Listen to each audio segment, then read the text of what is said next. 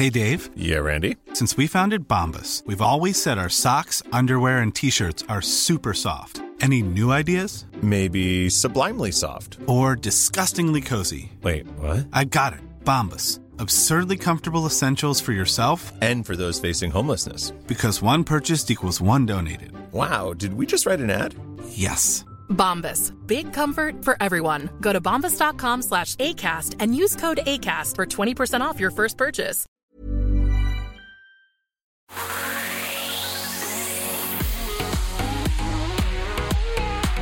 Hello, Australia. Welcome to My Millennial Money Property. It's Glenn James here, and I'm with John Pidgeon. Hey, John, how are you? Good, Glenn. You? Not too bad. Before we get into it, shout out to our show partner, Sean Wellman from Wellman Finance. Now, John, there's over 50 lenders in Australia, isn't there? There is. Now, it would be impossible for one person to know all 50. I think it'd be ridiculous if you did. Yes. But I guess what I'm getting at is a good broker would know what the conceptual options are.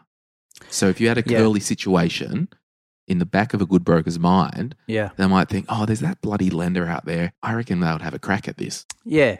When you say good broker, you're usually referring to someone that's experienced, been around the traps, been doing it for a number of years and knows pretty much every lender inside and out, the ones to deal with each situation, because you've got so many different types of people out there wanting to go and get a loan, haven't you? I wouldn't expect one broker to know the intimate details of every single lender, but a good experienced broker would have the experience to know what the lay of the land is. I guess what I'm getting at is our property investment journey can rise or fall off the back of an experienced or inexperienced broker. Yeah, and also to go one step deeper, a lot of brokers just deal with owner-occupier purchases. So the lending landscape in that space is far different from investment lending. So that's where you need a specialist in investment lending that also deals with owner-occupiers. So, yeah, it's really specialised in that space. Yeah, so all that to say, we have complete confidence in Wellman Finance and John uses Sean personally. Yeah. So if you are after a great, experienced broker, don't hesitate to go to wellmanfinance.com.au/M3. And I had a that was a pretty long plug for him, wasn't it? It was a long plug, but nonetheless educational. Yeah, totally. And to go back to that point, I had a conversation with him a couple of weeks ago, which we would love to share today, and it's around joint venture lending. So previously, or in most cases, a lot of lenders will, if you and I are doing a joint venture together, they'll take 50% of the ownership, but 100% of the debt. That's right. Right. But there's maybe half a dozen, I think Sean mentioned, that will quarantine lenders that basically say, well, no, that's unfair. We'll take 50% of the ownership, but we'll only allocate 50% of the debt. So translation to somebody who still might not understand, John and I see a $500,000 property. We want to go into 50-50. Traditionally, I would own 50%. John would own 50%, but we're both on the hook for 100% of the debt. Yeah, because you could do a runner on me and never see me again or you again. Yeah. And I'm left with the debt and the bank never loses, so they want their money back and that's the way they've done it. Yeah. So Welly said, look, there are some lenders out there now who will do this. Yeah, let's get creative and see who they are and obviously the issue might not be with that purchase. Like you and I might get that transaction done and fantastic, get on with our lives.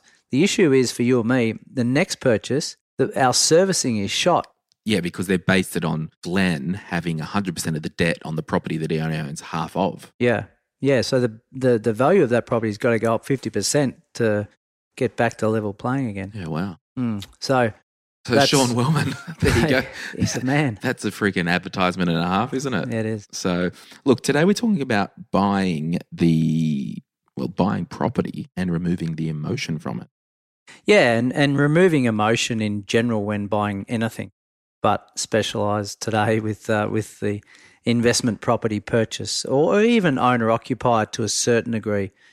Now, knowing that when you buy your own home to live in, there's got to be some emotion attached. We get that. But realising that you still can have your investment wealth creation hat on when you're buying your own home as well. What is the first thing that one must do before they get out of bed and want to go looking for new property? I think they need to understand what type of person they are. So are they like me? I'm a numbers-based thinker, which revolves around a little bit of logic. I meet a lot of people that are simply emotion-based, and I'll buy something at a drop of a hat and tomorrow wake up and realise, shit, what have I done? Yeah. Is there anyone in this room who's like that? Or Well, I always sleep on my decisions. 24 hours. Yeah, but a lot of the time, well, no, not all the time, but sometimes after that 24 hours, cold shower, no, Yeah. you're a dickhead, what were you thinking? Yeah. But, well, it's funny, when it comes to like the property stuff, this house that we're sitting in here now, the one down the front, I went to auction for, Yeah. and I set my limit, and I was not going 1 cent over. Yeah. And you walked away. Yeah, and the agent was in my, it's only extra $1,000. I'm like, yeah, when does that end, mate? Like, That's right. So I know that there's a home on every corner. Yeah. I know in my life I'm not held ransom by property or by anyone or anything. Yeah. But it's having that confidence to not get house fever. Yeah. So I think understanding who you are and what your personality traits are is really important, first and foremost. Knowing, well, are we logic-based with numbers, or are we more geared towards emotion where we might make that rash decision? And if that's the case, we may need to potentially outsource the process. Yeah, okay. Now, another interesting thing when we're buying property, there's probably 3 categories of properties in there. I'll live in it. Yep. It's an investment property, or maybe a holiday property. Yeah. The first and the third are usually The same emotion. more emotion based. Yeah. Yeah. And to some extent, the holiday can be even more emotion, because I go away and it's a getaway, and it's I love that place, and I look forward to going there every year. Why don't I buy a property there? Because that sounds great. Got to look at, and this is one of my, I suppose, tips is to remove emotion. Give ourselves 3 reasons as to why we wouldn't do it. Yeah. So in the example of the holiday home, and I had someone the other day that wanted to go and buy one at Old Bar, which is North Coast, New South Wales. Yeah. Fantastic little spot. West of Taree, isn't it? Think so, yeah. So why wouldn't we go and buy a property there? So first thing we'd say is, well, is population growing at a rate of knots? Can I go there and get work? Well, basic answer is no. So this was for a holiday home. It was for a holiday home, Sure. yeah. But fundamentally, they want the property to go up in value. Well, So it's not a holiday home then, it's an investment. Well, no, that's right. So what's the reason for going there? If we're paying cash for it and we don't want it to go up in value, Yeah, and buy wherever you want. away you go. But we're wanting to have our cake and eat it. So we're going to buy there and use it as a holiday home. The other part of why we might not do it is, well, when we go on holidays and stay in our own home, are we looking at the wall saying, gee, I need to paint this, or do I need to fix everything when I'm there and not actually enjoy my holiday? Totally. And the third part of that is, well, I want to use it probably when I should be renting it out and maximising my income on that. I'm going to go out on a limb, and you could probably keep me accountable for my own life. I just don't think, to me, to purchase a holiday house is in the same category as toys-ish. Well, it and is. to cash a for point. toys. I just, if the minute I'm going, I want a house up on the North Coast or the South Coast or whatever coast or dam or whatever, wherever you live, that you're wanting to get a holiday house Yeah. and have a mortgage and debt attached to it, Yeah. that property has to be producing income so it stands up on its own. So by default, it's now an investment property. And Yeah. remember we did that episode on My Millennial Money about Airbnb? Yeah. I think you've got to run that criteria through it. So you're flicking the conversation to, I'm buying an investment property, Yeah. which I will sublet out, or short-term rentals. So the decision is then investment first. Yeah. By the way, I can use it on the off weekend. That's right. The only difference between that and a toy is most toys go down in value. Yes. This would like to think go up in value over time. Or stay the same. Although I almost challenge that as well, because if you're paying cash for a holiday house, usually they're in suburbs or locations where the growth curve over time could be like a sawtooth. Yeah. up and down, up. Like Gold Coast property, 1 minute it's the best in the world, 1 minute it's down the toilet. So I think personally, if you are strictly buying a holiday property, you have enough wealth to write a check. Yeah. You're not putting all your hopes and dreams for that to go up in value. No, and that's comes back to the point of, let's list 3 reasons as to why we wouldn't do something or why we wouldn't buy it, because if emotion's controlling it, then those 3 reasons might help us see a bit of rational or logic. Right. Yeah. So you've got some points here. Live in as a home or an investment property. We won't talk about hybrid properties or holiday homes going forward for this discussion, but the points that you've got here, can we use those for both of these property options? Yeah, we can. Okay. Absolutely, we can. So the difference being, as I mentioned at the start, is when it's investment property, there's less likely to have emotion involved in it because they're not going to be living in it, don't need to worry about so much what it looks like. Yeah. So, Sweet. But the emotion side of it can come into investing because people naturally might want to buy local or buy where they think they want to live. Now I'm saying, well, let's remove that and open the discussions with a blank template and start from there. And it can be emotional because it's exciting, it's new. There's the thought of I'm going to make money. First thing we must do. Yeah, so we've got to plan the process. So, and I see it pretty common where people say, well, I've got a pre-approval, and then within a week of getting a pre-approval, they've bought something, found something on realestate.com, put in an offer, or went for a stroll one weekend, went to an auction, accidentally put their hand up, and all of a sudden they're homeowners, right, as an investment property. And I've seen it actually happen that quick. So we've got to sit back and plan that process from start to finish. Now, obviously, that's finance, but understanding your cash flow management and having your buffers in your life and all those things that we talk about, but then saying, well, what does our property strategy look like? And when I'm coaching clients, we look at 8 points that we need to tick off on before we're allowed to go and look for property. What are some other gems of gold? When I mentioned at the start about understand what type of person you are, at the end of the day, it's a numbers game. So understanding what you can spend, what the yields need to be or want to be for your situation, and not deviating too far from that. Because on something like realestate.com or Domain, you can get caught up from starting at 300,000 and end up at 600,000 because it all looks newer and glossier and larger and more appealing. So understanding, do the numbers work for your situation? That also helps remove the emotion from that transaction. Now, having a price ceiling, how important is that for either the home or the investment property? Yeah, I think it's extremely important. Now, usually the price ceiling starts when the lenders say this is how much we can lend you, which means add that to our deposit, and that says, well, I can afford 500,000 or the banks will lend me 500,000. Does that mean you can afford that? No, it doesn't. It's just the bank's assessment of your life. Yeah, because it's interesting as well because you can go to the bank and they say, oh, John, you can borrow 800K because you want to buy an investment property, right? It's important that should not be your price ceiling because going back to the strategy and the process, it might be more opportune to buy 2 $400,000 purchases as an investment in different locations. So your price ceiling for each property might be 400K. That's right.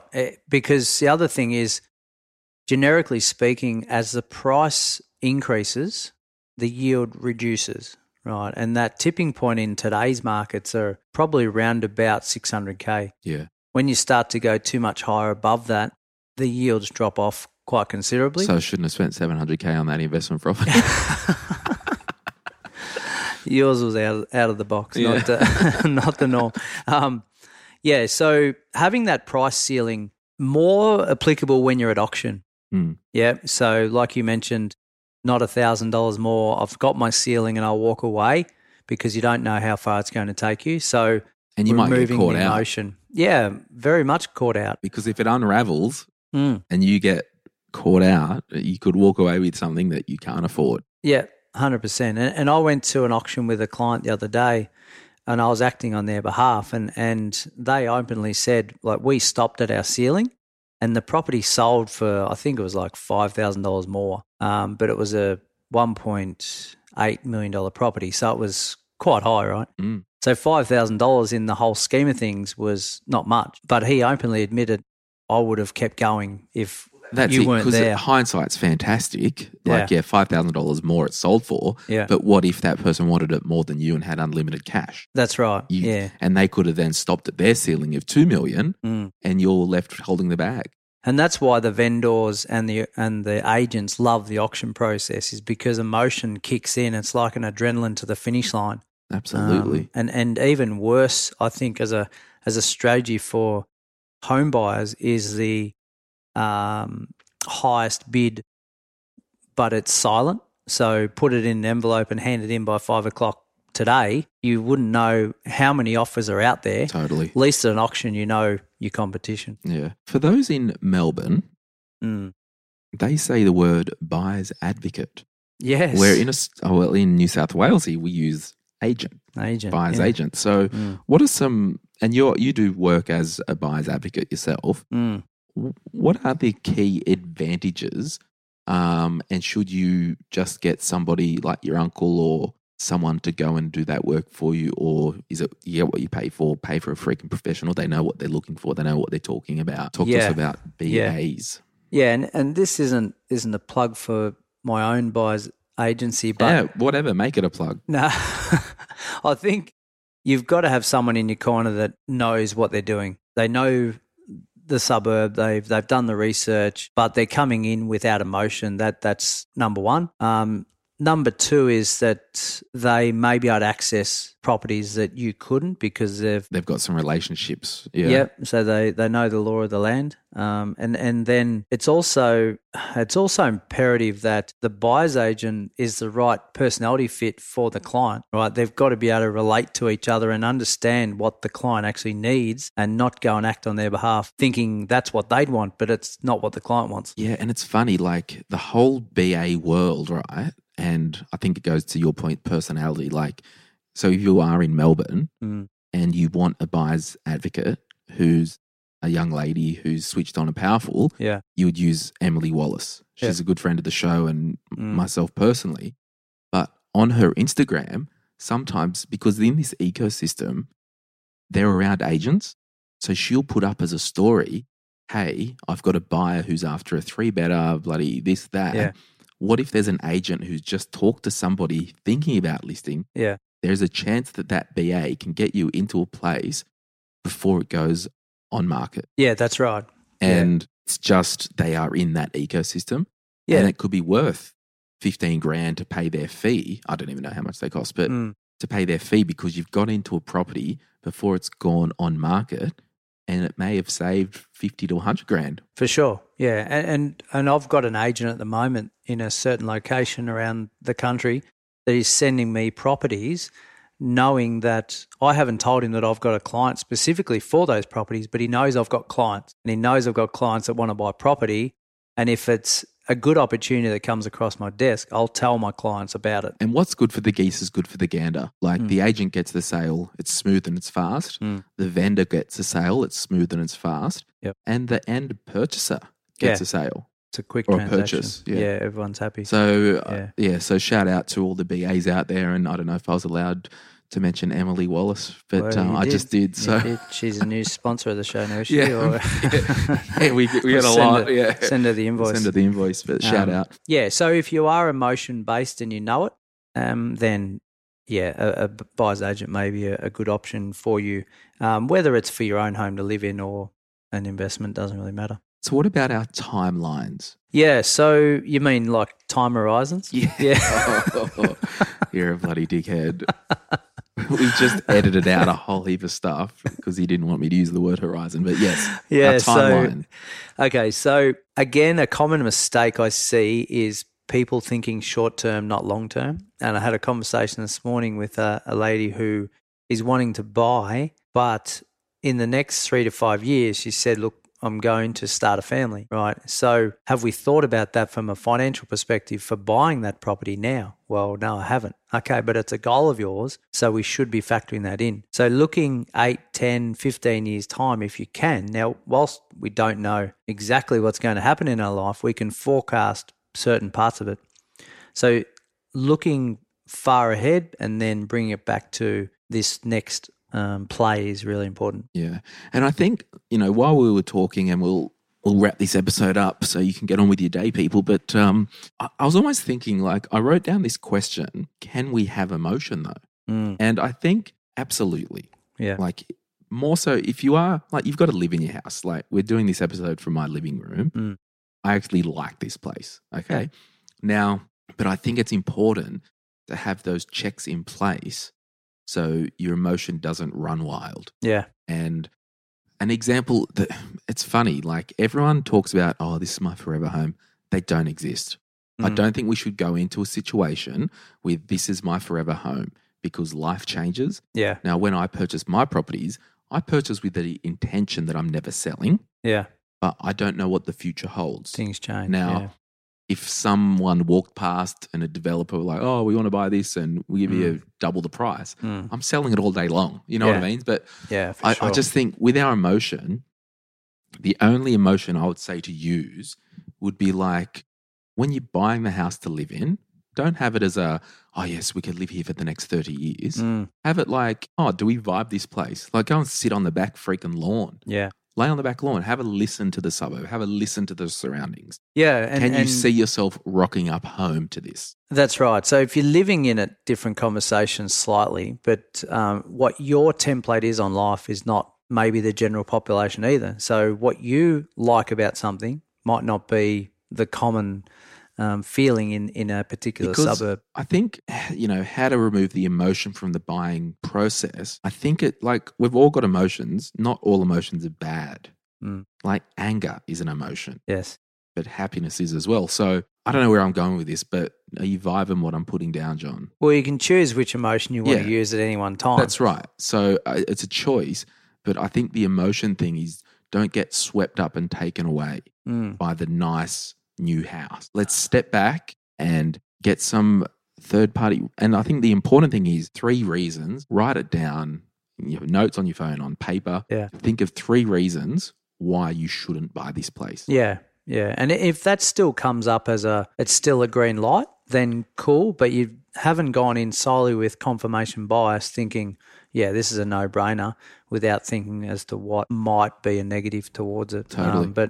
And this whole property journey, we want you to be trying to do this yourself, right? And the only way you're going to be able to do this yourself is to understand the type of person you are, the type of personality you are, and then educate yourself to not have to go external to get yourself a transaction, to be able to not have to use a buyer's agent and go and find it yourself. But early on in the journey, you might need to ride on the shoulder of an expert like that to get that experience. All right, guys. Bye-bye. Bye.